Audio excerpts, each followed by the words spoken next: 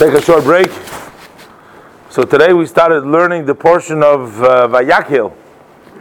And we all know that this year we're also in the portion, in the year called Ashnas Hakhel, a year of Hakhel. And the reality is that the Rebbe took every aspect of the Torah and Yiddishkeit and made it into a bigger deal to encourage and to help people along in their observance of Torah mitzvahs by utilizing all these different special occasions. So we have the idea of Hakhel, the Hakhel, the year of Hakhel. What happened there? The 7th year was Shemitah. There's a cycle. And then the 8th year there was a Hakhel. What happened was that on Sukkot they would get together, all the men, women, and children, and the king would read from the Torah. There was a special gathering where everybody, Hakhel, Anoshim, Vataf, everybody together. But technically, in the time of the Talmud, in the time of the Chumash, in the time of Beis Hamikdash, that was an occurrence that happened on the Sukkot and after Yom Tov, and once it's done, it's done. That was the Hakhel. It wasn't a Shnas Hakhel. It wasn't a year of Hakhel. There was no other special Torah commands of gatherings that took place after that one gathering where the king read the Torah.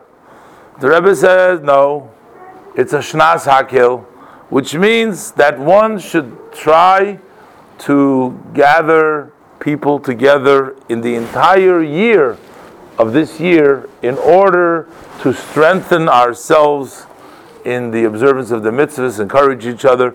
And the Rebbe encouraged that in a year of Hakhel, especially, to continuously get people together to inspire and help each other out in the observance of Torah mitzvahs. And it's interesting, on one year, I don't remember exactly which year, when we read the Parshas Hakhel, Vayakhel, which is the Reis Parsha, which is also the time that Moshe Rabbeinu gathered all the Jewish people after Yom Kippur.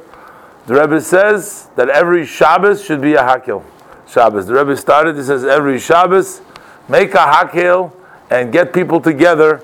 And the more you get people together, the more you're able to influence. The Rebbe had a very keen understanding also from the human condition. In addition to the Rebbe's holiness and Torah, the Rebbe understood that when people get together and they are excited and they learn together, do mitzvahs together. I watched last night, they had this C-Teen, that was an international, that's Chabad Teen, a group from all over the world. It was like an amazing, they had 2,000 teens, and these are from non-religious background, from many different countries of the world, get together in Times Square, and they were all excited about Yiddishkeit.